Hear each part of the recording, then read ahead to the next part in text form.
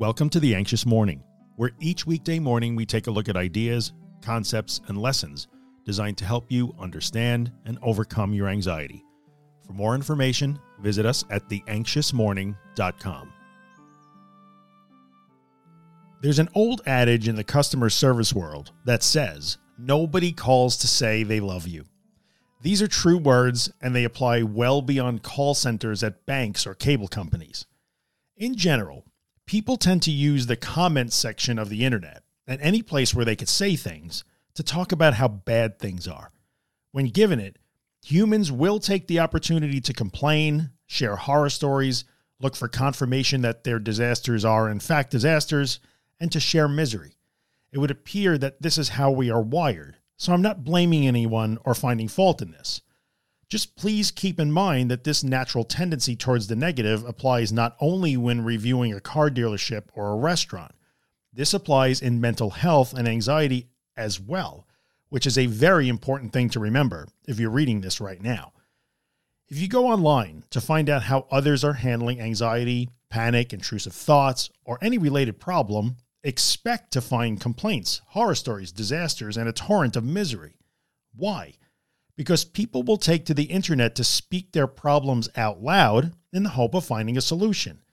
The issue is that we are long on problems and generally short on solutions and solution providers.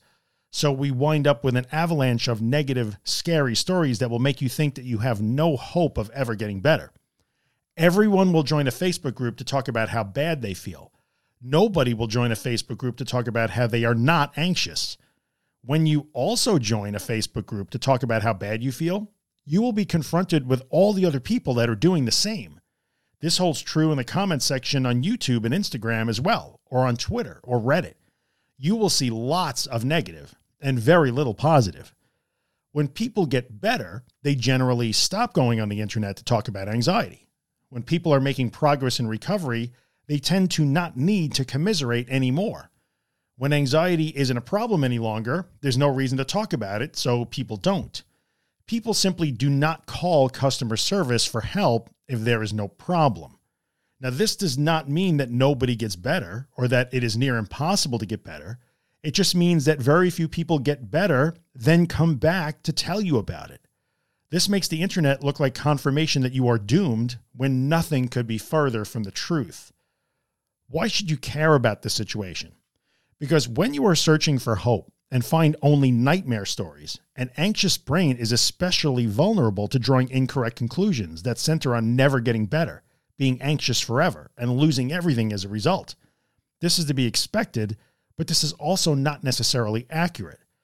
So when you find yourself Googling, forum surfing, and diving headfirst into the deep end of anxiety support on the internet, please keep this bias in mind. You are almost always going to see far more negative than positive dialogue, but this is not reflective of reality in any way. Then maybe pull back and stop looking for support so much if you find that it's making you feel worse or more helpless. If you hate hamburgers but love tacos, you might not go into a McDonald's because McDonald's has hamburgers. The good news is that there are still tacos in the world, even when you can't see them in a McDonald's. When negative posts, horror stories, and the sharing of suffering negatively impacts you, maybe step away from the internet because the internet has those things. There is still recovery in the world, even if you can't see it from the comments section. If you're enjoying The Anxious Morning and you'd like to get a copy of the podcast delivered into your email inbox every morning, visit theanxiousmorning.email and subscribe to the newsletter. If you're listening on Apple or iTunes, take a second and leave a 5-star rating, maybe write a small review. It really helps me out. And finally, if you find my work useful and you'd like to help keep it free of advertising and sponsorships, you can see all the ways to support the work at theanxioustruth.com/support. Thanks so much.